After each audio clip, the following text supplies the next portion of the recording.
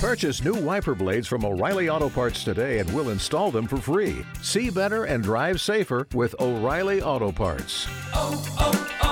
O'Reilly Auto Parts. This is Blue Moon. It's the original fan-made Manchester City podcast. Coming up, we've got news and views from City's week. It's your club, and this is your show.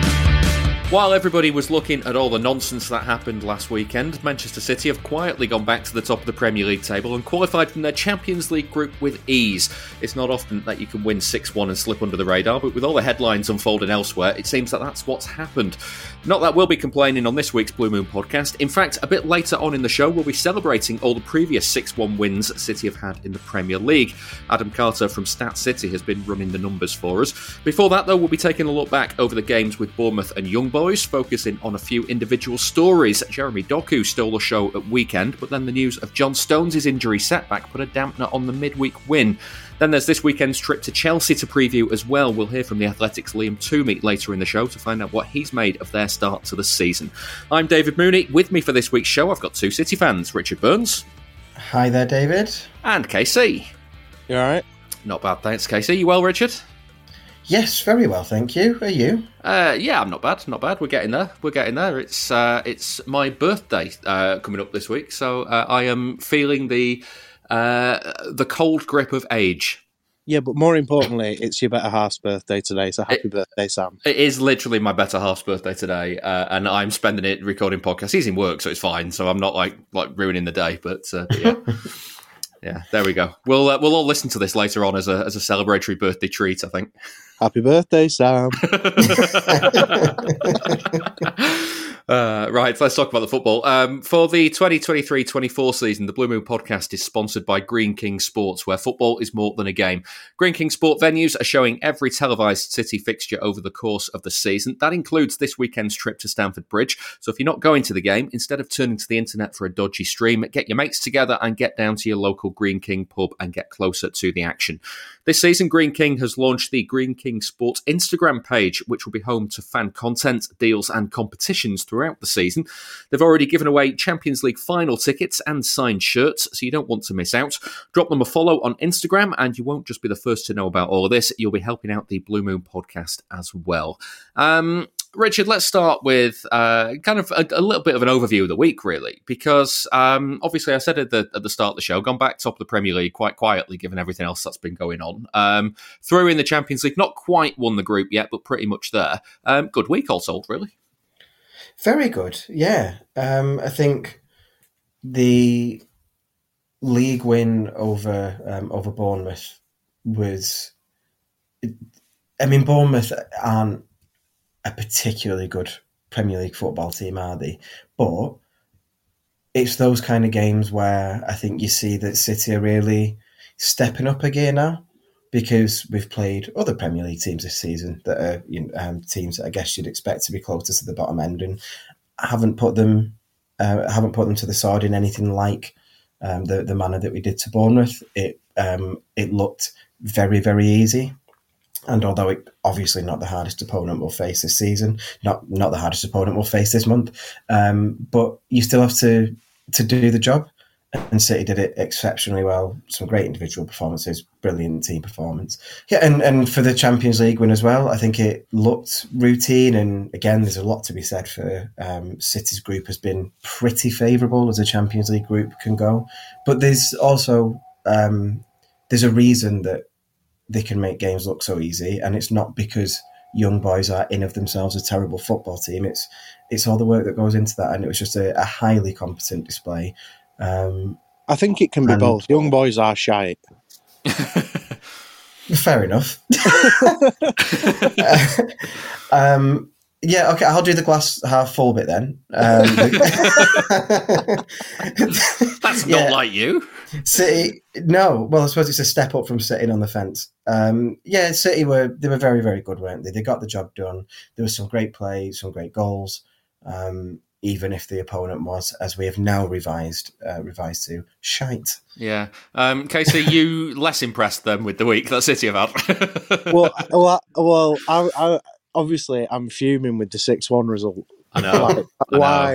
I think I messaged you guys as soon as it happened. I think I just put "fuck" in capital letters and exclamation points. Just typical, innit, that a 6-1 comes in the week before I'm back on the show. But other than that personal downer where the money didn't come in for the food bank that would have been ideal.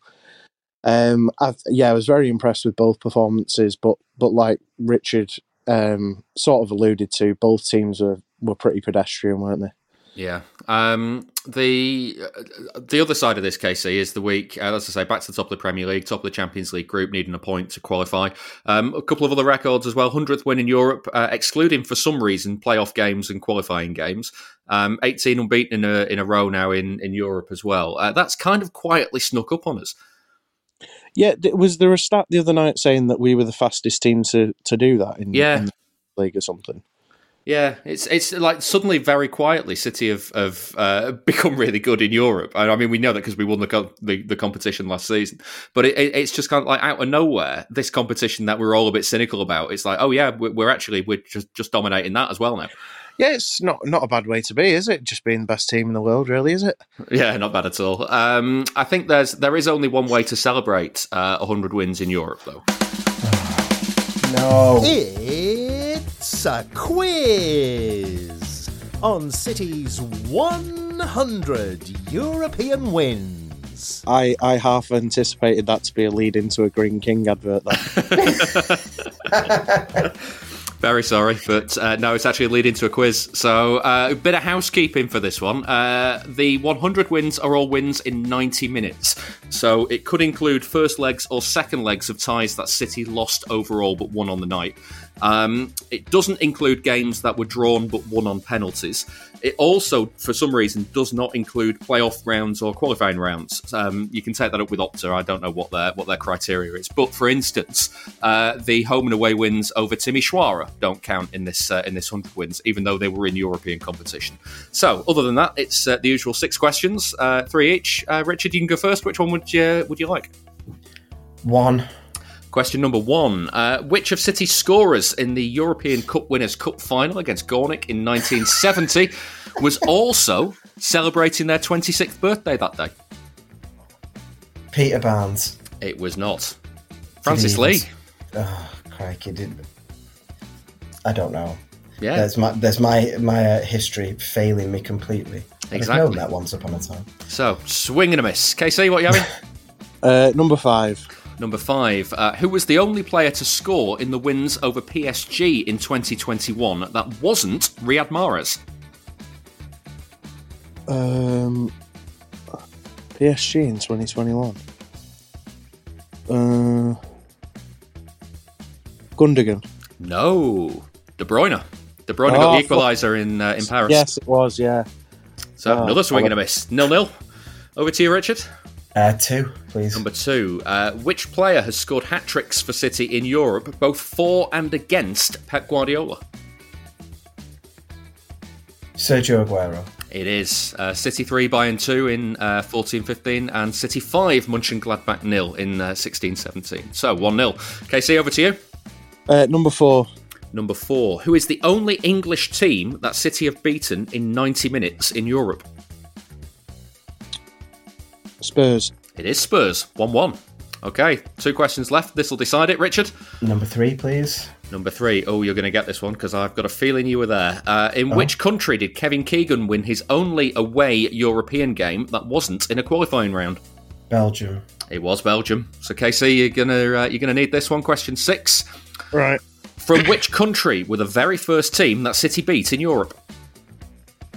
Fucking hell. Turkey. No, it wasn't Turkey. They didn't beat Fenerbahce, unfortunately. Yeah, I knew they didn't, but I was the only one I could think of in the early rounds back then. Yeah. Yeah, it was Athletic Bilbao, Spain. They won 3-0 at Main Road in 1969-70. So, Richard, 2-1 winner. Luck of the draw. For what it's worth, I also would have said Turkey on that question. Yeah, and been wrong, of course. But, it wouldn't have got any righter had you said it in KC help. I should have got the De Bruyne one. Yeah, there we go. I did have a tiebreaker prepared, so just in case anybody wants to know what that was. How many goals have City scored in their 100 wins in Europe, closest wins? Richard, what would you said? 260. KC? 240. It's 290. Oh, there we go. Yeah, they've actually they've handed out a few batterings in Europe in the time, so there we go. Yeah, well done, everyone. Well done, none of us.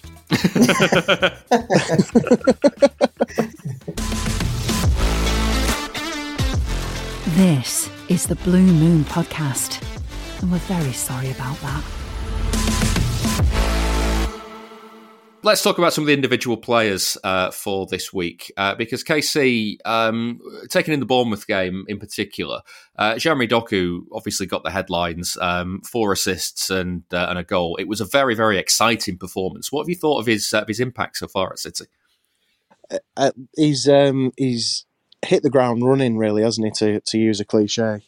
But I think I'm probably in the majority in expecting him to take more time to have settled in than he actually has done. He seems to have Pep's license, like a freedom license to sort of do whatever he wants, go past players, sort of use his own initiative, and he's not hamstrung by. I suppose I don't feel that Pep hamstrings the players as much as many people seem to think, in terms of the tactics and having to pass it back and hold possession and things like that. But he does seem to have been given more freedom, or whether it's the case that he's just ignoring it and doing his own thing at the moment because he's not used to the tactics and it's working. But he's just been absolutely superb, and any of those kind of players, when you think back, some wingers that we've had over the years, your Sané's, your Sterling's, etc., and stuff like that, people that get you up off your seat are always welcome. And yeah, I've just really enjoyed watching him play. And we've not even slightly missed Mahrez, which is a huge compliment, that you can pay to Doku. I think we've got 3 world-class wingers in Grealish, Foden and Doku. He's just been superb, really. There's not really been any downside to him at all so far. I don't think we've because of the games that he's picked and chosen for him to play in, I don't think we've really needed to see what he's had to do defensively. So I think that's still to come. So I don't think it's the case that he might necessarily be poor defensively. I just don't think in the games not seen it yet. We've not had to see it, but I think I just think he's been excellent. Yeah, Richard, it's interesting that Casey said there about basically getting bums off seats when he gets the ball, and I think it's interesting that despite how good, City won a treble last season and were fantastic going forward, certainly at the end of the season, and yet you still also feel like they needed that injection of someone who can do that. Do you know what I mean? Yeah, I definitely think there's something to be said for that. I would definitely say I think there have been games this season where City haven't been particularly exciting. And I think, hopefully this makes sense and doesn't sound too entitled, but I think when you ally that with coming off the back of winning the treble, we spoke a lot about, at the start of the season, about what would the players' attitude be like? Would there be a bit of a subconscious drop-off through sort of having achieved everything? And obviously it's not really materialised for the players. But I think, if I'm honest, I've maybe felt a little bit of that as a fan, whereby games don't feel like necessarily they have the same jeopardy to them, because it's the worst case scenario is the season after winning everything, we don't win anything, and that is that doesn't feel that bad, as much as I want the 4 in a row, and as great as it'd be to win the Champions League again, and as great as absolute dream scenario it'd be to win back-to-back trebles, unlikely though that might be. That still doesn't feel like a great amount of peril, and so I definitely think having a player who every time he gets the ball, there's that sense that you don't know what he's going to do, which isn't necessarily the same for lots of City players, because the patterns of play, you get used to them. And he's almost always going to try and beat his man, and he's going to carry the ball forward. Or, when he's got the ball at his feet, it's usually going to go forward. But yeah, like it just adds that extra element of excitement. And Pep said it himself, like it gets the fans off the seats and it even excites Pep. I think it's interesting that a player who on the face of it is the least Pep player we have is sort of the one who has come in and confounded that expectation that Pep's players take a season to settle in. And I'm sure he will become more Pep as we go. But Pep isn't really showing any signs in anything that he's saying, and the way he lights up when he talks about him. He's not showing any signs of wanting to coach any of that adventurous play out of him. I think it's just refining that decision making, which I must say is already pretty good in itself, but just refining that decision making, and he'll become more in tune with City's tactics as he goes. But it's just brilliant, and it's just a great asset to have. He's so much fun. I absolutely love him. There definitely has been a change in Pep's thinking with the players that he's brought in, like not just with Doku, but even to a lesser extent Nunes and Kovacic. That he's brought in players that can carry the ball past people this season, which is a definite change to the passing game that he normally goes along. But I do agree that, Doku's just on another level in terms of being a catalyst for that attack. Yeah. Okay, so are you surprised at how much freedom Guardiola's given him so far? Yes, I am. Probably not as surprised as probably outside fans are looking in. But like Richard said, I think he will be refined gradually, as time goes on. But like I said, with the signings that he's made, he's clearly transitioning to a team that can take the ball past players rather than passing it around them. Yeah. So in that sense, I think he's fitting into what Pep's long-term goal for this version of the post-treble side is going to be. Yeah. He also, Guardiola said after the Bournemouth game that he wants him to be a bit more versatile, Richard, basically better from the right-hand side. Do you see that as well? Because he's played on the right a couple of times, but I'm still seeing somebody who likes to take his man on and get past them and get in the box. Yeah, and I suppose this is the difference between what a highly perceptive and intuitive coach sees it and what a fan sees. Like I'd very much agree with you on that. I still get the same buzz when he's on the right. I still get the feeling that he's going to try and take on a man, get to the byline, and like you say, get the ball into the box. The second goal against Bournemouth, it was the second, wasn't it? Where he the sort of jelly legs and then the pass to Bernardo, like that was from the right and was a great bit of play. So yeah, I suppose there's always a bit of a difference between how a winger plays on either wing, because one, I suppose, gives you more opportunity to go around the outside, one requires you to cut in more. But I think he seems pretty adept at both of those things on either wing.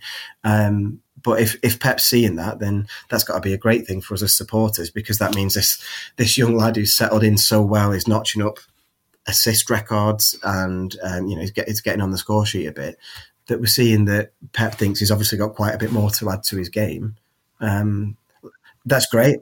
Could you see him playing through the middle if the need arose? I think he'd more likely put Grealish there, to be honest. Yeah, in the middle. Yeah, I can never see Grealish in the middle now. The Young Boys game, he played there at the end of the Young Boys game. I think Pep's got ideas for getting Grealish into the middle if Doku is on one of the flanks and Foden on the other if the need arose. Maybe, yeah. Yeah, I'd agree with you, David, that I think he's. I certainly think for now he's much more suited out wide. I think his sort of bursts of pace lend themselves more to being on the wing. There's nothing to say that he couldn't come inside more. Football's not a static game. Starting on the wing doesn't mean that he won't come, that he couldn't come into the middle. But I do think as a starting point and maybe where he is going to do his best work for a while will be getting the ball out wide and working it from there. I think that's what his skills currently lend themselves to. Yeah, and we mentioned Grealish, Casey. After the Young Boys game, Grealish was quoted on TV. Quoted on TV. He was interviewed on the television. He wasn't quoted, and he said that again that he needs to score and assist more. And then he kept throwing in there that he knows what he brings to the team, but basically he wants his numbers to be better. Do you agree with that? Yeah, I saw that interview actually, but he said that quite a few times in the past, and it's not really changed too much, has it? Really? Um, I, I think he offers enough to the team as it is, but I wonder whether he is, getting a bit sort of Angsty, maybe. maybe not angsty, but maybe it's the case that Doku's going to push him more to up those numbers himself. And there's nothing wrong with a bit of healthy competition, is there? Yeah, I just find it interesting because obviously in that first season, Guardiola was at pains to point out that Grealish was doing exactly what he wanted, and at the same time, Grealish keeps saying, I mean, he said it after Wolves last season as well, that he wants his numbers to be better. And then, ultimately, he's a key part in a team that wins a treble. And, you can't overlook that work that he put in, at the end of last season, can you, Richard? No, and I'm glad you picked out the Wolves interview, because that's the one that I always think of as well. I think there's quite a big difference, though, this time, in that the comments after Wolves last year came after he'd been getting a lot of criticism at the start of the season, and then he came in that game, scored very, very early on, and that was more like a bit of a release for him, I think, of, yeah, I know I've not had a great start. Here's what I think I can do to change that. Whereas this time round, it's come after playing some really, really good games recently. You could argue that after the way last season finished, it's been a relatively slow start to the season, not helped by having an injury as well. But I think, when he said he knows what he offers to the team, I think that's quite a pointed difference to how he was talking about himself at this stage last season. And yeah, of course, as an attacking player, he could definitely score more goals. But equally, that's never been his game, has it? He's never been a big goal scorer. Even when he was the leading man at Villa, he wasn't. But he wasn't hitting big numbers for goals. So I think, yeah, he could do more of that. I don't necessarily think he's going to live or die by it. I think his ball retention is so crucial to City and what they did last season. Maybe what he needs to add a bit more of is being able to beat a man out wide. And I think he's offered so much of what started as when he used to get to the byline and cut it back, and it felt like he was never really taking responsibility for anything himself. That developed into something really tactically shrewd and astute, where he was really benefiting the team with that kind of play. And he was sort of involved in everything, and lots of things were running through him last season. And I wonder if maybe the next step that elevates him is adding a bit more of what Doku does in just being able to beat a man a bit more. But that isn't to say that he doesn't do it or that he can't do it. I just wonder if now we're seeing the benefits of that in another player. Maybe that's something that he can take a bit more into his own game. See, for me, I don't see an issue with Grealish beating his man. To me, it's just a case, because I think he just needs to improve his finishing. He doesn't seem to strike the ball cleanly in the majority of instances. When he does get in the right positions, he seems to snatch at it more often than not. Even some of the goals that he has scored have gone in, via deflections and things like that. Don't get me wrong, I think he scored one. I think his first goal for City was in the Champions League. That was a screamer that went in the top corner, if I remember properly. Leipzig, I think, yeah. Leipzig, yeah. But generally speaking, I think, was it against Arsenal last year, and did he get one against maybe Liverpool? I can't even properly think the goals that he scored. I know the Wolves one was a bit of a tap-in. But generally speaking, when he cuts inside and he does have the position to shoot, he seems to hit it more often than not, too far into his instep and sort of half scuffs it. And I think it's just a case that he probably needs to work on his finishing more than any other aspect of his game, because I don't feel that he can't not take on a man. It's more a case that he's thinking about making the right decisions, as you say, Richard. But I think he has the ability to do it. But I think his shooting definitely does need work. I'm interested what you think of this, Casey, because I'm always wary of comparing Grealish and Doku, because it's they're two different players, and I don't think we should expect them to be the same sort of player. And I do worry that Grealish is suffering a little bit in the comparisons, because if Grealish is coming into the team and Guardiola's saying do this, this, and this, and he does exactly what Guardiola says he should do, and then we on the outside go, yeah, but he's not doing very exciting things, is he? He's getting criticism for doing exactly what he's been told to do. And if Doku's being told to do something different, and we're all going, well, that's wonderful. I don't think getting criticism. I think the reason why we're talking about it the way that we just have done is because Grealish brought it up himself. Yeah, I think if you ask the majority of City fans if we've got a game against, a Real Madrid or a Bayern Munich tomorrow, they'd start Foden and Grealish, and Doku would be on the bench. As good as Doku's start has. So I wouldn't say it's criticism. I think it's because Grealish has brought up his own improvement. I think that's the reason why we're talking about it. But then at the same time, are we also not feeding into the narrative of, well, Doku's an exciting player and Grealish is the boring control guy, when actually Grealish can add so much to the team that is not just knowing when to pass it, if you know what I mean? Yeah, I suppose. I just don't see anything wrong with what Grealish is particularly doing at the moment. So it's hard to answer that question because I certainly don't view it like that. Yeah. Let's look at another player then, Richard, as well, because we were all delighted that John Stones was back in the team, and then as quick as he arrives, he departs again because it's pretty grim to see him injured again. How are you feeling about it all? Oh, absolutely gutted. I mean, there's, like, on the one hand, just it's a big blow for the team because he offers so much, that role that he's made his own over, in this calendar year, I guess, that is, it's sort of known as the John Stones role, that sort of midfield position that he occupies is so good. It offers, I think taking Pep's words, it just offers such a versatility that I don't think any other player offers in the same way when they take that position, and doesn't fit it as well as John Stones does. So it's really disappointing for the team because it affects how we can play. But it's also just really disappointing on a personal level. Like, find me a City fan that doesn't absolutely love John Stones. Is the self-declared man of the people, and it's just a real shame that coming off the back of such a great season, and I suppose the season that really might define his career, like when it's all said and done for him, he's been such a key player who unlocked, like, putting him in that position unlocked how City could finish the season. Yeah, John Stones played the John Stones role in the Champions League final and bossed it, and it's just like, yeah. He was a pitch, wasn't he? Yeah, he was, and so it's just so disappointing that this season has started on just with those injuries and massively curtails what influence he might have. It's just a shame on a personal level, and I think really I feel that more than the team aspect, because you always trust, like, tactically Pep will sort something out, you would think, and if he doesn't, then we won't deserve to win the league. We've got the players to find other ways to play, so I don't worry too much about that. It's just, I'm interested to see how we go from here, but on a personal level it's just gutting for him, really, really gutting. Yeah, it feels like such a setback because of how long he's been out already, doesn't it, Casey?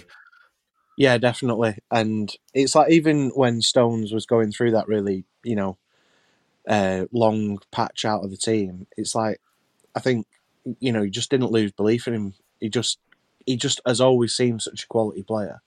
And it was just so fulfilling to watch as a fan last season, just to see him, meet and exceed those expectations of what I think we all knew he could become. So it is bitterly disappointing to see him out for such a long time. Yeah. Final word for the first part of the show, Casey, is going to go to Phil Foden. Has this season gone under the radar a little bit, just how influential Foden can be for City? I think it has a little bit, yeah. I think he's been superb. I think the last time I was on, you were asking me about Foden, and I was saying how well I thought he'd started the season. But he'd been playing through the middle, I think, before those games. He's gone back out to the wing now, and if anything, he's got even better. Has he got 3 in his last 3 now? It could be, actually, thinking about it. But yeah, I think everyone just knows what a superb player Foden is. Yeah, and Richard, the finish against Young Boys was pretty good in the end. And one thing I've thought for a while is that his finishing might need a little bit of an improvement. So we've maybe seen signs of that as well. Oh, maybe. I suppose I wouldn't necessarily see that as the type of goal that he hasn't scored before or hasn't shown himself capable of scoring. So I suppose it's really wanting to see the consistency in his finishing rather than the technique of it, because that was, I suppose, I don't think there's ever been an issue with him finishing coming in from the right, has there? It's generally when he's through the middle that his finishing is sort of... Yeah. I don't think I'd have survived if that one in the Champions League final had gone in. Oh, God, that would have been the goal to end all goals, that, wouldn't it? That turn was ridiculous. It deserved a goal, but, well, let's not relive that one. Yeah, and it's great that... You said let's not relive that one as if we got beat. We won, mate. Yeah, it turned out all right in the end. Yeah, good point.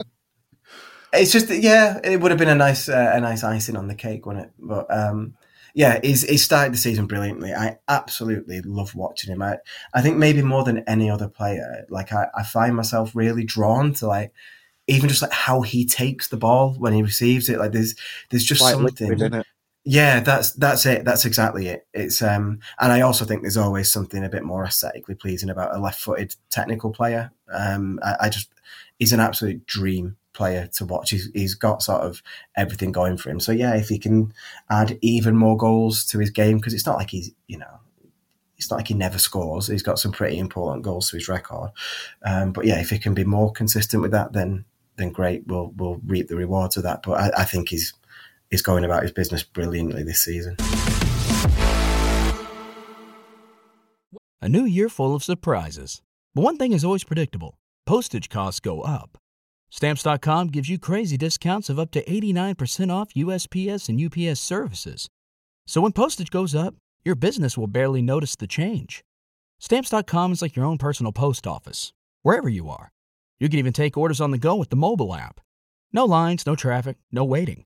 Schedule package pickups, automatically find the cheapest and fastest shipping options, and seamlessly connect with every major marketplace and shopping cart.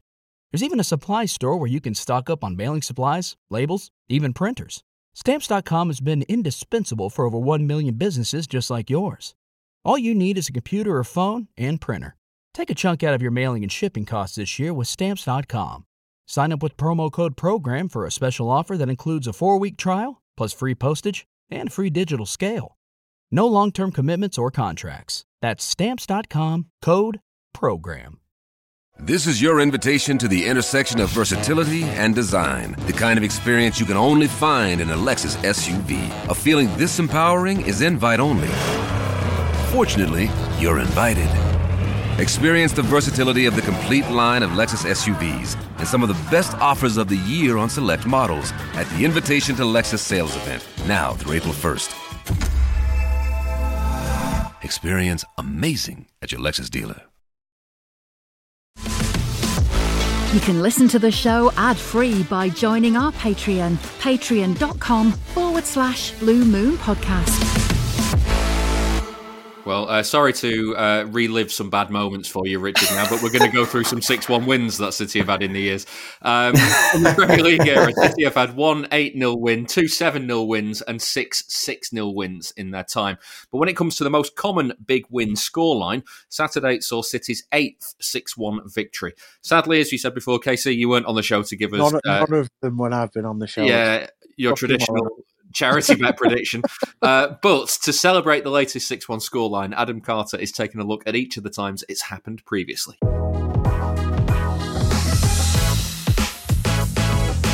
City's first 6-1 win in the Premier League came at Burnley in 2010. On this day, I was covering a game at Deepdale. It was Preston against Watford, which I believe ended 1-1. And so that was a 3 o'clock kickoff. This was another Saturday evening game, wasn't it?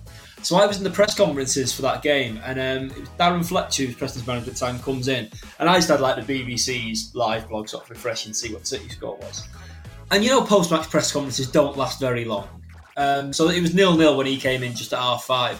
After his press conference finished, I sort of refreshed the page. It was 3-0. It's like, no, that can't be right, that. And sort of had a good scroll, good couple of refreshes. No, actually, they have scored 3 goals in no time. That's Dom Farrell speaking on a Patreon show that will air later in the season. That 6-1 was picked as the hell choice by the Burnley fan on that show, Kevin Robinson. It's the worst match I've ever been to. I was really, really unwell. I actually missed kick-off and the first goal because I was being sick in the toilet cubicle, which probably was the highlight of the match. He runs through just how bad Burnley's performance was. 3-0 after, 5, 6, 7 minutes, something like that. Some of the most absurd defending you've ever seen in your entire life. You had Brian Jensen in goal, pretty much placing the ball at Tevez's feet. You've got Adebayor running, genuinely must have been about 20 yards ahead of our defence, pretty much half the pitch, and then just slotting it past Jensen. It was 5-0 at half-time, and there was a slight worry that typical City was going to strike. The heavens opened, and the game might have been abandoned. I ended up sort of finishing working at the game, and I got into the Adelphi pub in Preston with the score at 6-0. So I got to the pub, didn't see any City goals, saw Fletcher's goal, and spent 20 minutes sort of like worrying about, is this going to get called off? Is this going to get called off? So it was a weirdly anxious way to take in a 6-1 victory, I've got to say. There was anxiety at the beginning of the day for City's next 6-1 win, but certainly not by the end of it. This one needs no introduction. You can't believe that scoreline. If you look at the first 5 minutes of the game, we were outstanding and dominated the game. It was a bad day, there's no doubt about that. It was our worst ever day. But the most thing that concerns me most was the goals, for and against. Now that was 10 goals of difference today. That was a big blow for us, because you never know, goal difference may count. That's Sir Alex Ferguson speaking to Sky Sports after the demolition derby at Old Trafford in October 2011. Famously, goal difference would count at the end of that season, even if Roberto Mancini played down the size of the win when speaking to City TV. I think that we played very well, because if you want to beat United, you should play very well. But it's not important 6-1, it's important that we took 3 points in Old Trafford. For this, I'm happy for our supporters, because after many years, they deserve to beat United away. Gail Clichy and Joe Hart were impressed too, but also echoed the manager's thoughts. This game is one game. For sure, we have to enjoy it, because not every day a team will come here at Old Trafford and win 6-1. So we have to enjoy it, but we have to be focused now, because one game is only one game, and we have to start again in a few days. No, that's ridiculous what's just happened out there. And but like the manager said, I know it sounds boring, but you don't get any more points for winning by 5 goals. You have to. Wolves is massive for us now, both in the Carling Cup and at home. That game, plus the next 6-1 win away at Norwich, helped City win the title on goal difference that season. Carlos Tevez scored his first hat-trick after his return from exile. He spoke to City TV. His interview is translated. Sí, la verdad que muy contento.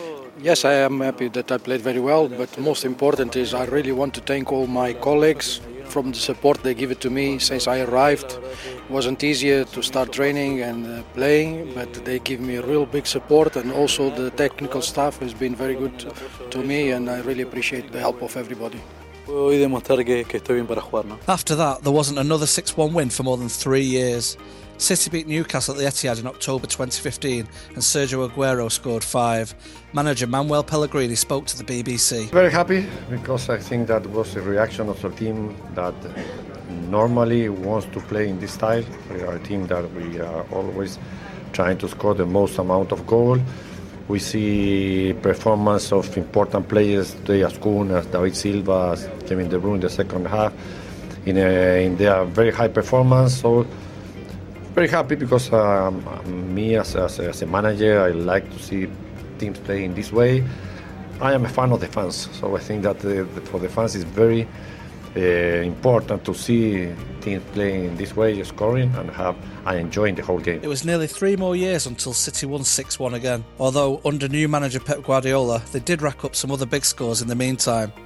Aguero got another hat-trick as City beat Huddersfield in August 2018. Here's what Guardiola thought of his start to that season. I saw him from the first second, for the first minute. Wow. And it's not just the score of goals, the spaces, he create chances, move, assists, passes, how fouled, he never stopped. And when that's happened, Sergio is one of the best strikers in the world, without a doubt. So what could say? So chapeau. So it's perfect. Just 11 weeks later, City won 6-1 again, this time beating Southampton at the Etihad. Guardiola actually wanted more after the game. I would say that we were lucky to score the 4th goal in the last minute of the first half, because I had the feeling the game was not over with 3-1, because we play with ball so good, but without the ball we concede a lot. But of course, I'm so satisfied for the result, for the performance. But the teams show me today, send me some signals that are still in some positions, in some actions, we are not stable enough. Aguero was in the headlines the next time City won 6-1 in the Premier League too. It was at Villa Park in January 2020 where he broke Alan Shearer's hat-trick record. He spoke to City TV afterwards. I'm very, very happy because I break 2 records. So I want to say thanks to my teammate because they helped me. And it's not easy to score 12 hat-tricks in Premier League because we know Premier League is so difficult. So I'm very proud because that level is difficult. So I'm very happy for the moment. And that was City's last 6-1 win until they beat Bournemouth last Saturday. Happening 8 times in the Premier League, it's City's favourite big win scoreline. So many of them have been matches that live long in the memory too. Hi, this is David Bernstein, and you're listening to the Blue Moon Podcast. If you enjoy the show, please give it a rating and a review wherever you get your podcasts. That was Adam Carter looking back at previous 6-1 wins. Either of you two got, United game aside, got a favourite 6-1 from the others? Because I always think of that Norwich game when Aguero and Tevez had a goal of the month competition on their own. They were, that's the other standout one for me. Absolutely fantastic. And obviously, I suppose, made better by the fact of when in the season it occurred and how that season finished. But that was just outstanding. Yeah. I do remember the Villa one though. You were texting me throughout it, Mooney. Going, yeah, you were going, this is going to be 6-1. Oh yeah, because you'd not been on the show that week as well. Yeah. Aguero scored 5 against Newcastle, KC. Oh, that was a great game. Yeah, I watched that with a Geordie fan next to me in the city, and that was very, very, very enjoyable. Yeah, I can imagine. Let's talk now about the game coming this weekend. City go to Stamford Bridge, and Richard, I think Chelsea are a bit of a hard one to read this season. So, how are you feeling about the game? I think I've definitely got some nerves about it because I suppose it's like any team that's had a good period of success, they sort of carry, even in the most ridiculous moments, it always still feels like a big game, and they still carry, I suppose, a certain aura that going to Stamford Bridge feels like it should be difficult. I think when I think of it logically, their home record in this calendar year is pretty pathetic. I mean, there was that stat recently, wasn't there, that Thomas Frank had more wins at Stamford Bridge than the last 2 Chelsea managers put together?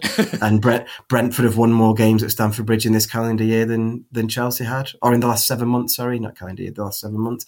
Like, little stats like that remind you that they are an absolute basket case, and they're just going through the most ludicrous period and are atrociously run. But the fact remains that they do have good players and they have a good manager. And I think there's been some green shoots there in some of their performances. The fact that they went 2-0 up against Arsenal should be something that, not that you're ever in danger of City not taking an opponent seriously, but that is something that City will sort of sit up and take notice of. I was just thinking, going 2-0 up against Arsenal is the cause for concern, but then the cause for optimism is that they drew that game 2-2. Yeah. Like the City should win, shouldn't they? I was going to say the only generally good performances this season they have saved for the bigger teams. Like they've drawn with Liverpool, drawn with Arsenal, and they beat Spurs in a great game the other night, didn't they? Like, they have looked absolutely all over the place, but they do tend to step up and play their best football when they're against the bigger sides. So that should be a concern, I suppose. Yeah. Obviously, we talked before about there being no John Stones. Casey, you're expecting that he just goes back to what he did at the start of the season, pushes Walker higher up and kind of gets another midfielder in the centre? Or do you think kind of maybe one of Ake or Akanji could do the stepping in role? I think it'll be Akanji stepping into the Stones role.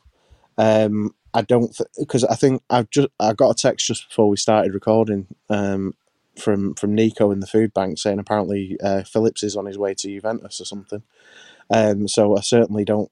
That would certainly signal that another midfielder coming in won't be the solution. Because to be honest with you, I wasn't even thinking Phillips. I was thinking Kovacic or Nunes.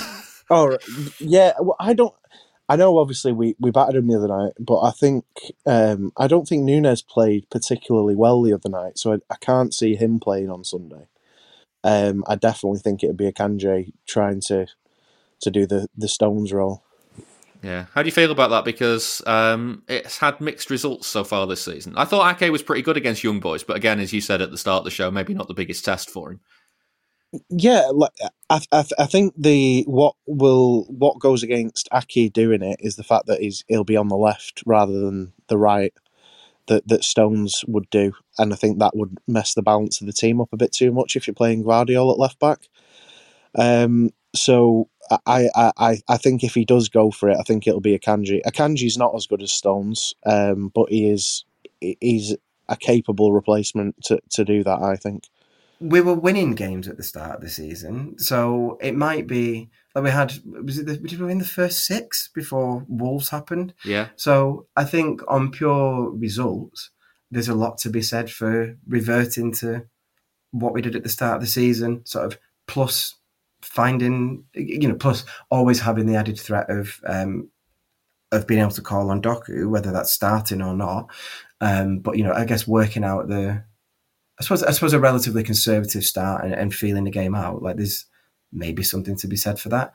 But I suppose like Nunes and Kovacic also offer, and this is really where I might just start to embarrass myself tactically, but they also offer an opportunity to have those bodies in the middle who can carry the ball forward. That's never going to be a direct replacement for what Stones does, but they are options of players who can sit deep and keep the game ticking over, I think. Does Kovacic potentially losing his head like he did against Arsenal, considering it's Chelsea? Is that a worry for you? I would like to think that the fact that he then didn't, I don't think he started a few games after that one. Yeah. I would like to think that maybe that's something where privately he's been given a proper dressing down and wouldn't do that again. And I think things like that are always hard to call whether that's like a pattern of behaviour. Like at the moment, we've only seen it once from him and it was absolutely stupid. But I suppose at the moment, it's one time that he's done it and shouldn't necessarily be held against him going forward. Now it's in the past and he's back starting games again. But I suppose that really comes down to what does Pep see in his temperament, and yeah, maybe that's a way to bed that message in further. Like you can't start this game until you prove in so-called lesser games that you keep your head.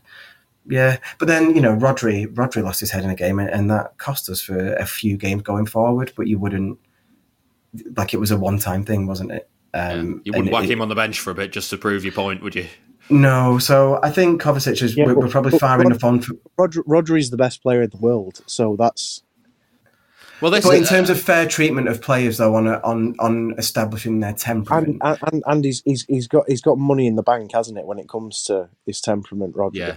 Whereas Kovacic, he majorly lost his head. Like I would still start him at the weekend. Don't get me wrong. I'm just playing devil's advocate. He majorly lost his head against Arsenal and should have probably, could have been sent off twice in the same game. And then the fact that it's Chelsea in a Sunday evening under the lights game against his old club, that I'm sure that will come into Pep's thinking. Yeah, I'm also wondering with Rodri if we are just greatly overlooking the idea that you just play a normal back four, Rodri, and a normal front three, and just kind of attack the game as you might have done a couple of years ago. None of this, like Stones isn't there to step into the midfield, so just don't have anybody do it. And you don't need to necessarily be putting Walker higher up to get more width on this side. We just let Foden and Grealish do the width. Maybe that's the answer. I don't know. Yeah, I think that's fair. I think definitely we can be guilty of thinking that position is now so well established as part of how City play that we need somebody to do it, when actually the reason that position is so successful is because of the quality of the player doing it. And if you don't have another player who can do it as well as John Stones, then just maybe don't do it. Yeah, I think that's a fair shout.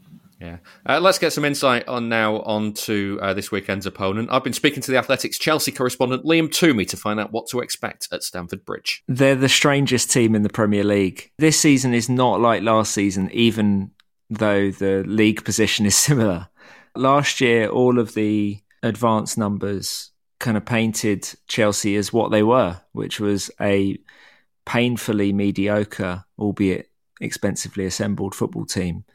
This year, the difficulty they've had in kind of evaluating their own, or evaluating where they are as a team, is that a lot of the advanced metrics say they're doing really well. So I wrote this ahead of the Tottenham game that their XG was higher than Tottenham's. Their XG conceded was lower. There were other numbers that that suggested that they are one of the better teams in the league. But the metrics that actually matter, the league table and the points tally, and were basically saying that the season was on the verge of flatlining if they didn't get a big result soon. Now, of course, they did get a big result against Tottenham in very strange circumstances, with, ironically, one of their worst performances of the season. They are a very young team that make mistakes, but you can see what Pochettino's trying to do, and I do think they would be even further along right now if they hadn't had so many injuries. The key one has been Christopher Nkunku. He hasn't played a minute yet, and it's completely changed what Chelsea are in attack, and I think it's been the single biggest contributing factor to the continuation of them not making the most of the chances they create, because I think they are, in general, they are playing better right up to the opposition box, than certainly a lot better than they were last season under Potter and then Lampard. Yeah, I mean, I think back to Guardiola's first season at City and the number of press conferences I sat in where the answer to pretty much every question was, we need to improve in both boxes. It feels like the same is true of Chelsea at the moment. Is that fair? Yeah. I mean, they're not ruthless enough. And that's been a theme of Chelsea for 2 or 3 years, which is pretty remarkable when you consider the player turnover and coach turnover in that time. It almost seems to have been baked into the DNA of the club. It's quite hard to put your finger on exactly what the problem is. But I think just judging this group of players, they have a young group. You look, for example, at someone like Nicholas Jackson, who I think now, after that Tottenham game, his record is 5 goals in 10 games, perfectly respectable for a young striker entering into a new league and a new team. But he's got such a small body of work at this level of football that for all his talent, it's a learning curve. And I think that's the case for a few of these players, individually and collectively. And so they haven't been ruthless enough. They particularly struggle to break down low blocks, and the rest of the Premier League knows this. So they have faced a lot of them. I did theorise during the Tottenham game that they'd faced so many low blocks that their minds were just frazzled when Tottenham decided to defend on the halfway line with 9 men. Like, we're going to give you the opposite problem, and they just had no idea how to solve it. But and then at the back, I think generally they have been good defensively. Pochettino's prioritised trying to keep that unit as consistent as possible. Whenever they've all been fit, it's been Silva and Disasi as the centre-back pairing, Levi Colwill at left-back. Where he's done okay, there have been a few times, not least Kulusevski's opening goal in that Spurs game, where he looks like a centre-back at left-back. But largely he's done well in that role. And the right-back spot's only really changed because Reece James hasn't been able to stay fit and Malo Gusto got suspended. But they've been okay. There have usually, in the games that they've lost at home, there have only really been 1 or 2 moments that they've given to the opposition, and the opposition have been incredibly clinical in those moments, and they've paid a high price. And there's also been, with Robert Sanchez behind them, again, the numbers suggest he's broadly been pretty good, but Chelsea fans are very unconvinced about him. He arrived having lost his place at Brighton, which didn't exactly G everyone up for him being this amazing Kepa replacement. And there are still 1 or 2 moments in every game where, his distribution looks shaky, his decision-making looks shaky, and Chelsea fans are definitely anxious about him. But broadly, Chelsea have defended well. The midfield is probably the strongest part of the team, and they do create chances, but they just don't take enough of them. Yeah. I want to talk about another player that joined in the summer in Cole Palmer, because when he left City, I know there was a lot of City fans disappointed that he wasn't going to kind of carry on his progression at City. But ultimately, there wasn't really much room for him in the team that won a treble last season. The offer of 40 million is ultimately too good to turn down for a player of the minutes he'd played. And he's made a real impact at Chelsea so far, it seems, from the outside. What's he been like this season? He's been really good. I think there was a measure of excitement at Chelsea based on what they'd seen of Cole Palmer for England under-21s. And of course, that in the outings that he did get for City, he did tend to look good. So I think Chelsea thought they were getting a good player. The price they paid was, I think, a premium based on his experience level at that time, but it was a projection on what they believed the talent of the player to be. And I do think Joe Shields had a big part to play in that, because he saw Cole Palmer up close for a long time at City. The surprising thing is that virtually since he started coming on as a substitute, he looks like he's been playing in this team for years, and he provides something that none of the other attackers have provided, which is an element of creativity in terms of seeing different passing angles. I've said this a couple of times this week about Palmer. He does a lot of peppy things. You can see he's had an excellent football education at City, and he's brought those things to Chelsea immediately, where he makes good decisions with the ball at his feet. He takes up really intelligent positions to receive the ball. He's got a great understanding of space and where to maximise his value when his team are in possession. He does find those incisive passes that can change a game. He knows when to slow the game down and, pauser. And all that. Like he's definitely got a bit of that to him. He's good at changing speeds and tempos. And he's also, I think, something that always makes it easier for a manager to trust you. He's a really smart presser. And that to me is another aspect of the Guardiola education. Like he not only does he work really, really hard off the ball and he's really intense, but he's really smart in terms of cutting off passing angles and like faking certain ways and putting doubt in opponents' minds. I mean, I think he's been passed the ball by 2 different goalkeepers already while leading the Chelsea press. And I don't think that's just them being rubbish. I think he's particularly good at that sort of thing. So he's added a lot of value. But perhaps the most impressive thing about him of all has been the way he's carried himself since he got to Chelsea. He's clearly a very confident guy. That was his reputation at City as well. He's already carrying himself like a senior man in the squad. You can see that from the fact that he's already taking penalties and taking them nervelessly in big moments, and that he's trusted to do that by Pochettino and the squad. And the way he spoke about Nicholas Jackson after the Spurs game in the interview they did together as well, where he's like, he's had a tough start, no hiding from that, but he's just got to work harder. And it was just quite a remarkable thing to hear, a guy in his early 20s who's been at the club 5 minutes talking like that about a guy who's pretty much the same age and stature as him. But I think Chelsea fans have warmed to him immediately, primarily because they can see the talent. And he does seem to have an endearing, strong personality to go with it. Yeah, it will be interesting to see how he develops, because ultimately he's getting more time at Chelsea than he would have got at City this season, and it seems like it's been a good move for everybody so far. In terms of you've mentioned kind of a few changes that Pochettino's made from last season. How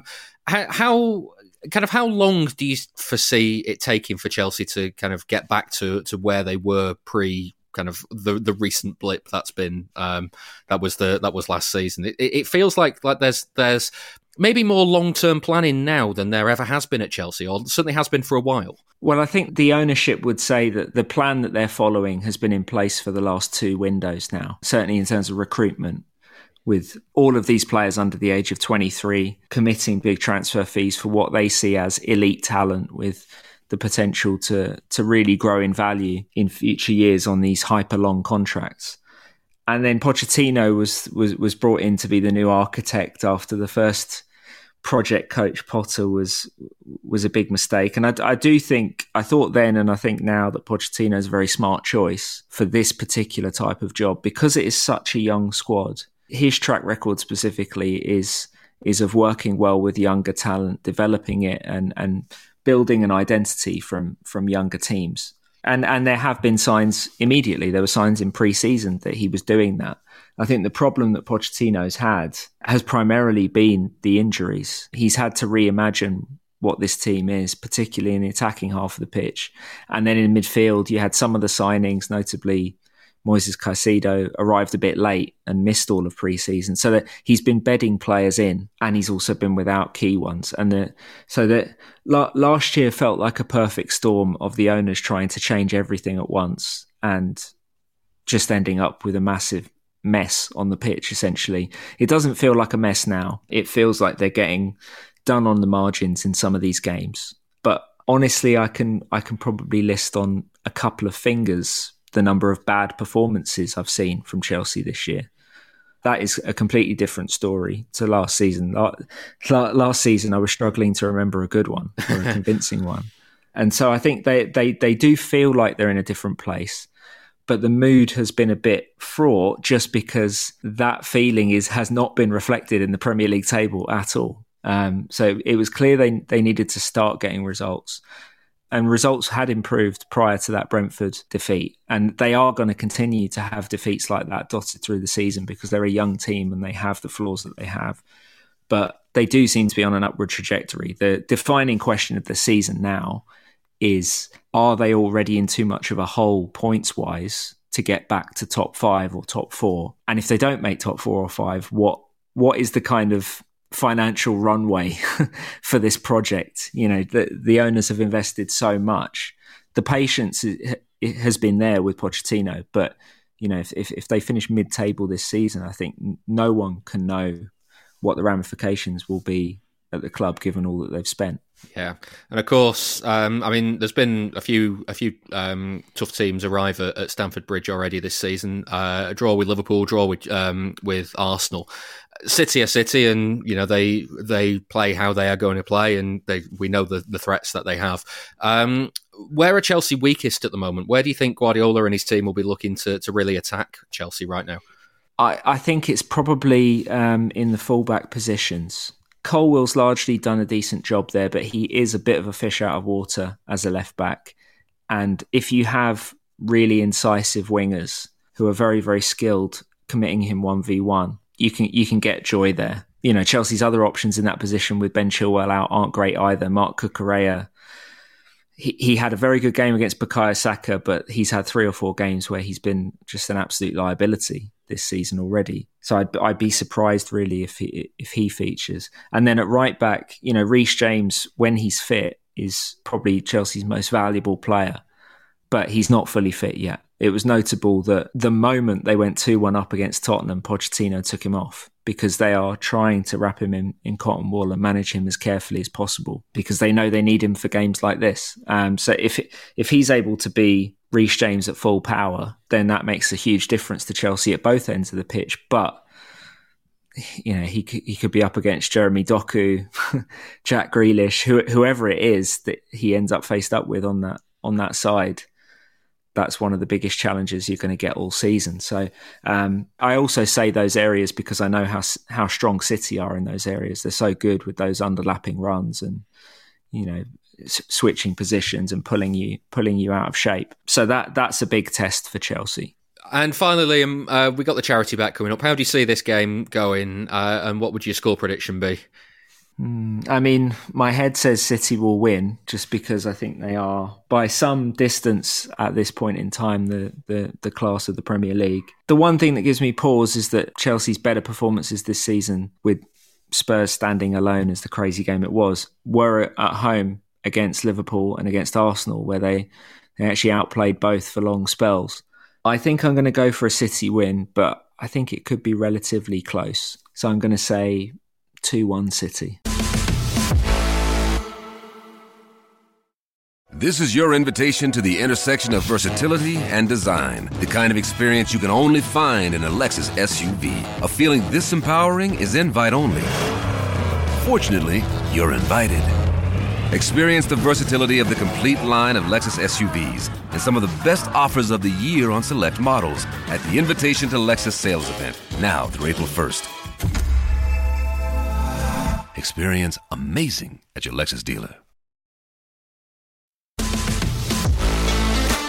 This is the Blue Moon Podcast. Follow us on Twitter @Blue Moon Podcast.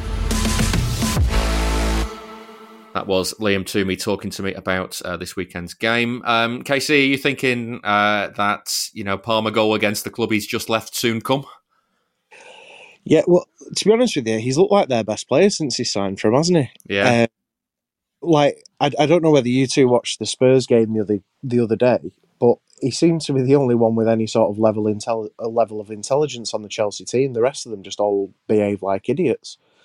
So it obviously it would be typical, wouldn't it, that he scores against us, considering we let him. I didn't want to let him go because I rate him really, really highly.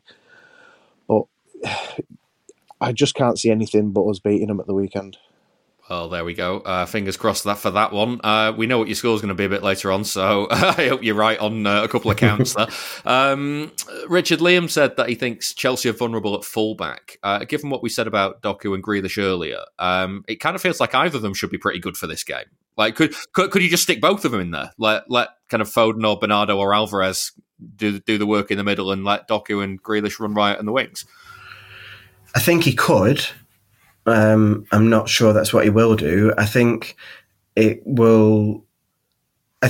Doku not having started midweek is maybe something in his favour in terms of getting a starting place, not because Grealish can't do those minutes or those back-to-back games, but purely just because we know that one of the things Pep has said he's working on with Doku, or that he's trying to establish, is how he handles that run of games and having 3 games a week. So maybe leaving him out of the midweek game is a bit of a sign that he's thinking of him for Chelsea.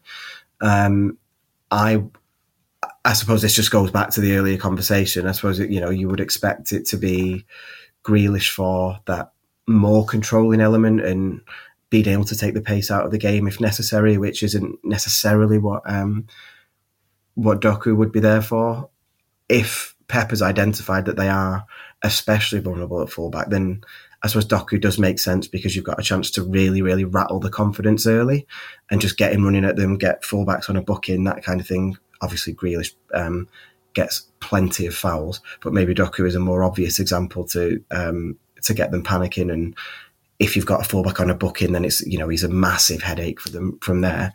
So if that is something that Pep has seen, which of course if that is a weakness, Pep will have seen it, then I'd probably think he will start with Doku, but he could start with both. Grealish is in a great bit of form, so massive fence-sitting answer. Back But on the fence you go. If I had to call it, I'd say he'll start Doku.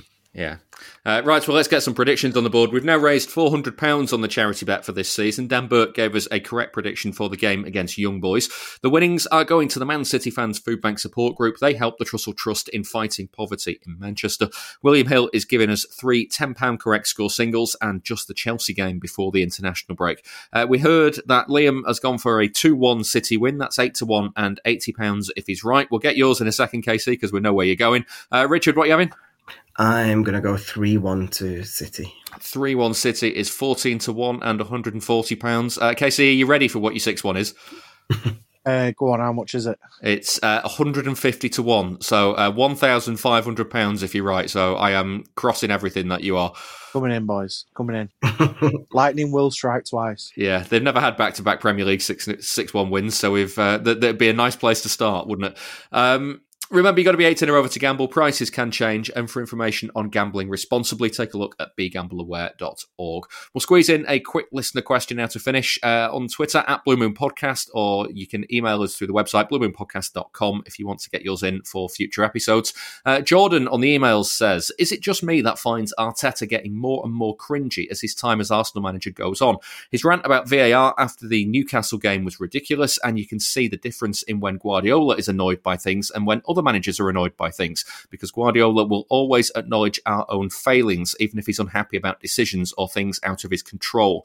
But do you think that has a negative effect on us, because referees will be treading on eggshells around Arsenal now, or teams like Liverpool when Klopp does the same?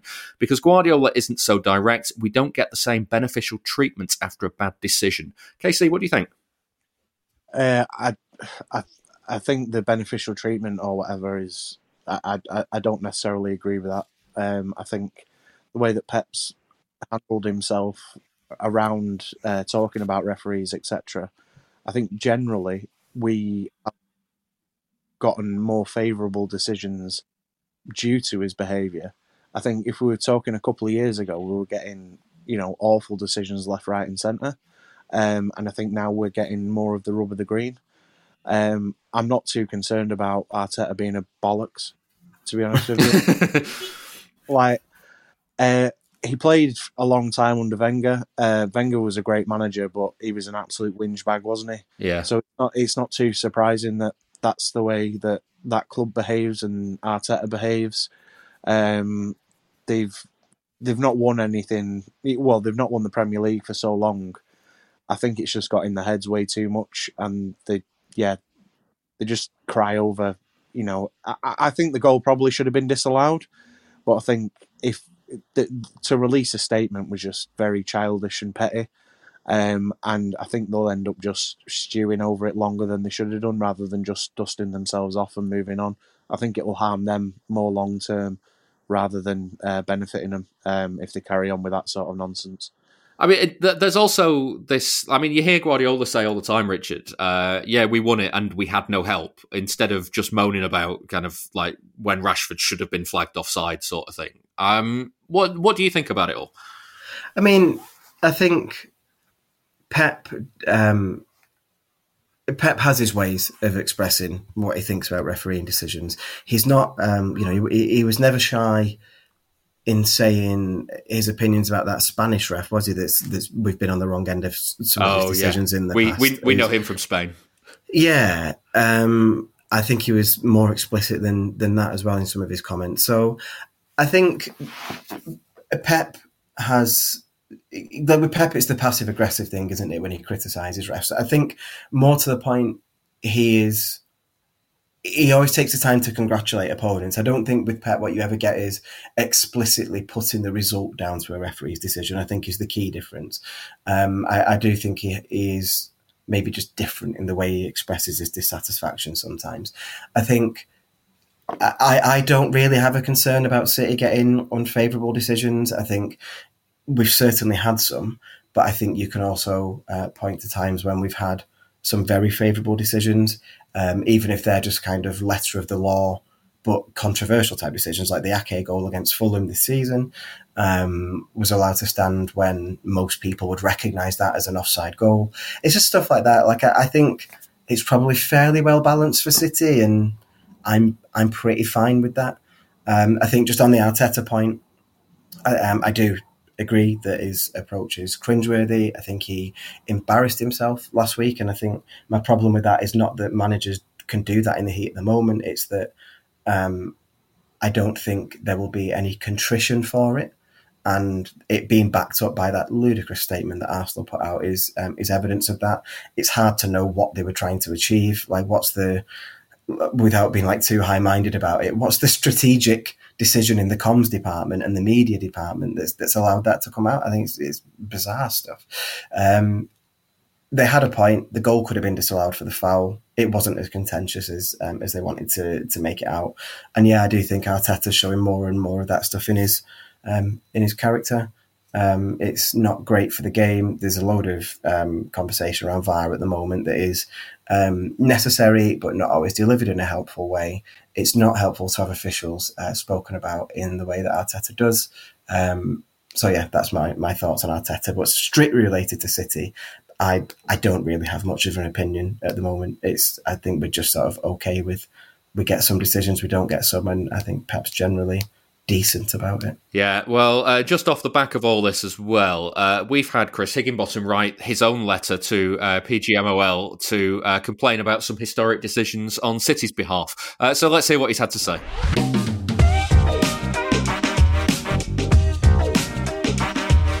Dear PG Mob, and yes, I'll be sticking to Mob because, and I want to make this perfectly clear, I see you with your name change. You may have taken Mob from the name and replaced it with Mol, but that's fooling nobody. And I don't care if it was 20 odd years ago either, because the mob element, i.e. organised crime syndicate, is clearly still present, hence the need for a strongly worded letter of complaint. This letter is, of course, being written with the extremely dignified and dead grown-up club statement recently issued by Arsenal, still fresh in the memory. That was made after they somehow found themselves on the wrong end of a controversial VAR decision and losing a football match despite being very brilliant and having one shot on target. So I just want to say that on the back of that, I would fully support our manager in any jaw-clenchingly, bum-crampingly cringe statements, however reactionary they might be, in the wake of any perceived wrongdoing from this point on. The fact is, though, Pep hasn't actually come out with any such Mardy tantrum. Too classy, you see. But if he did, I'd have to back him to the absolute hilt, rather than maintain some kind of dignified silence that would signify perhaps keeping control of my own head.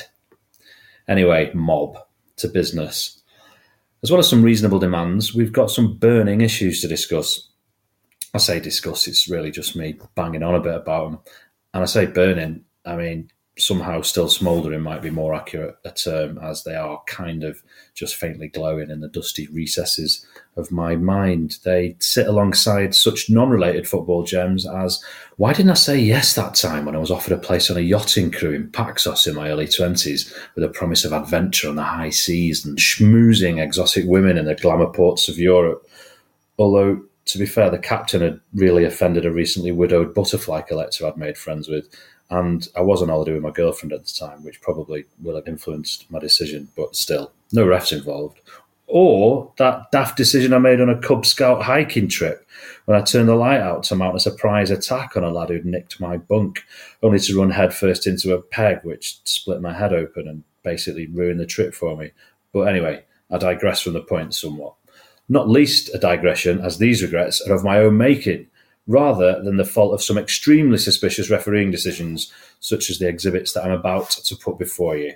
So, buckle up, mobsters, while I attempt to get back on track and veer sharply away from self-indulgent nonsense, back towards seemingly unfathomable bias for which we should perhaps in the current climate be attempting to claim some recompense. Now, I was going to start with an amateur game that I was playing in about 20 years ago for Celta Parswood against MUTV, a match which we were set to win, being 3-1 up with only a couple of minutes to go, only for the ref, United fan, who'd turned up over 15 minutes after kickoff because his bike pedal had fallen off en route, to let play continue for nearly 20 minutes after the 90. During the unscheduled overtime, the United lot kicked seven shades of shite out of us, gradually reducing our team to a hobbling collective mess, which allowed them to claw their way back into the game and eventually win 4-3. This ref had evidently started his 90-minute timer when he took charge, failing to take into account that the game had already been taking place for 15 minutes or so when he got there. So yeah, I was going to start with that, but that would be more self-indulgent nonsense, and I don't want to appear too bitter or personally hard done to by refs myself. So rather than dwell there, let's not overdo it and concentrate professionally and calmly on the injustice inflicted by City by the hands of these maniacal, conspiratorial authority figures who continue to dance on the grave of justice and bare their arse cheeks in the face of common sense. Exhibit 1. No discourse on footballing injustice can be had without reference to the frankly disgusting travesty that occurred at Old Trafford in 1996, an FA Cup tie in which City had the temerity to take the lead through a delightful Rosler chip. I was in attendance. It was a great moment. City were all set for a dramatic win until the ref decided he'd seen something worthy of a penalty, something literally nobody in the ground had managed to spot. Famously, this included Roy Keane, who started to berate the ref when he heard the whistle, assuming that something must have been given the other way, before unconvincingly trying to style out his protest into a round of applause. I must have watched the replay of this like 100 times, and I remain utterly baffled as to what the man with the whistle saw that day. Ordinarily, I'd demand that Old Trafford be knocked down in a fair token of appeasement, but it's nearly doing that by itself at the moment, and to be quite honest, it's quite funny to watch, so I guess a public apology for the hurt caused would suffice on this occasion. Oh, and perhaps the public egging of the ref, if you wouldn't mind. Sometime later, in 1998, City were again on the receiving end of some outrageous decision-making after Andy Morrison received his second yellow card for licking Stan Collymore. At best, this deserved a pat on the back for trying to foster some small degree of affection in what can be an overly aggressive game, or, in a worst-case scenario, perhaps he should have received a standard tetanus jab. But no, this is City. Off he went. Please ban Collymore from, public life. Maybe remove his tongue, do us all a favour. The following year, we have the curious case of Kevin Horlock. On the one hand, we try to do our bit against aggressive reactions by reacting with a tongue, and then on the other hand, we soon fall foul of being deemed too aggressive again, with Horlock receiving a straight red for the way he was bloody walking. You, sir, have the loping gait of someone with criminal intent. Off you pop for an early bath.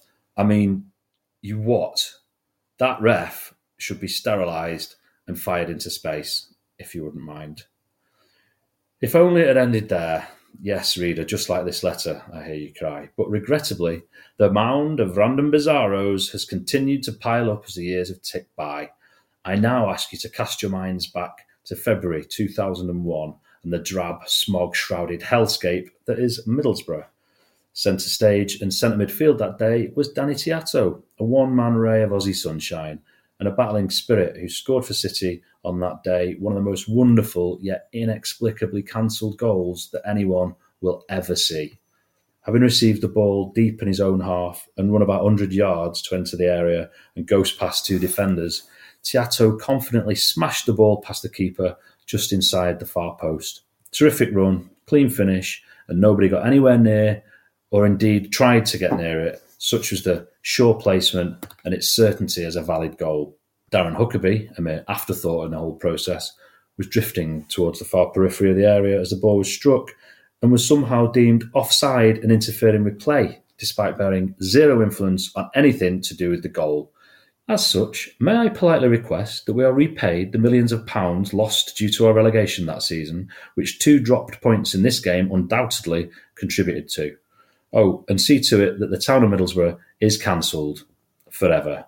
The next example is something of a defiled peach, bagged by record goalscorer Richard Dunn away at West Brom. The more discerning fact-checkers among you may be aware that Dunny's record haul is actually for own goals scored. Would have been nice if perhaps some of those had been cancelled on a whim, but no, obviously that would never happen.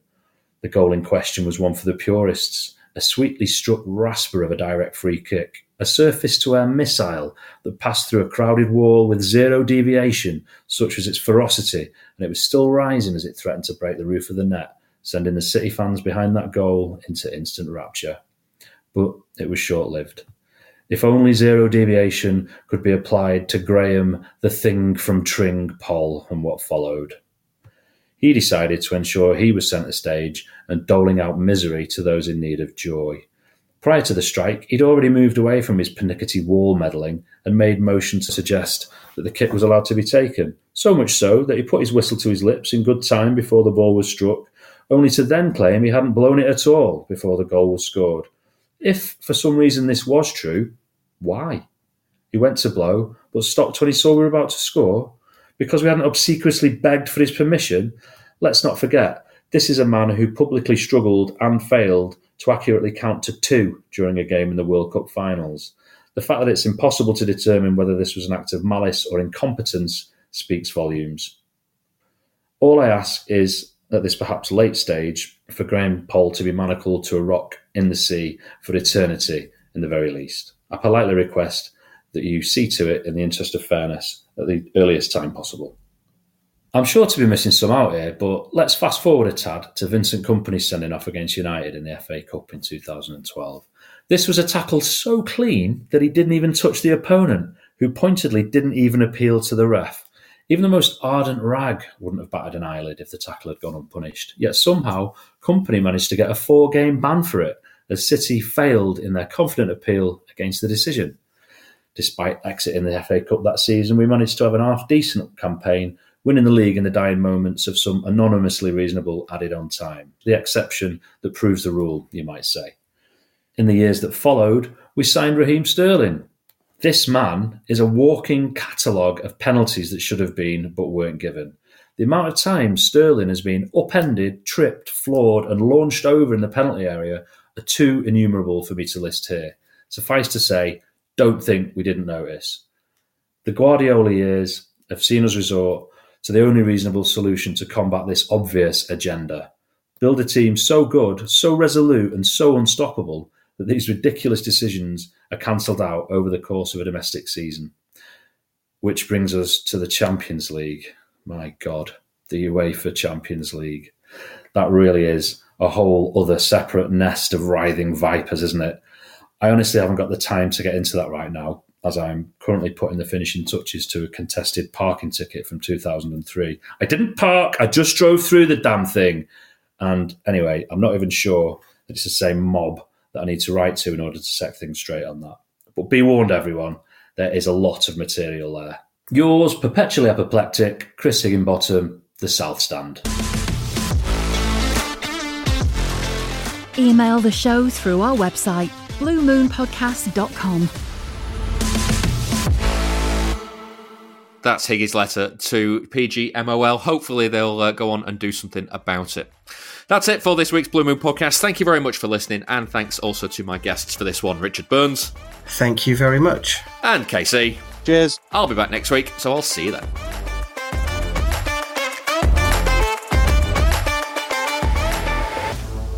That was the Blue Moon podcast. Please give the show a rating and a review where you can, and don't forget, you can listen without the ads by signing up to our Patreon. You'll also get an extra episode each Monday. Here's a clip of this week's. I've heard through the grapevine, we had a very mouthy employee of the club, I won't mention names, and he said like Keegan was waxing lyrical straight after the game, and it was almost after that he was good. So whether it was this goal or not, that's give you years of disappointment under Mackin, but yeah, he was a god to us. He was part of one of the best teams in 40 years at Deepdale, Mackin, so you know anyone in that squad was idolised. Yeah. Dan, I don't know if it's bitter of me to say so, but I'm almost certain there's a foul in the build-up to that goal.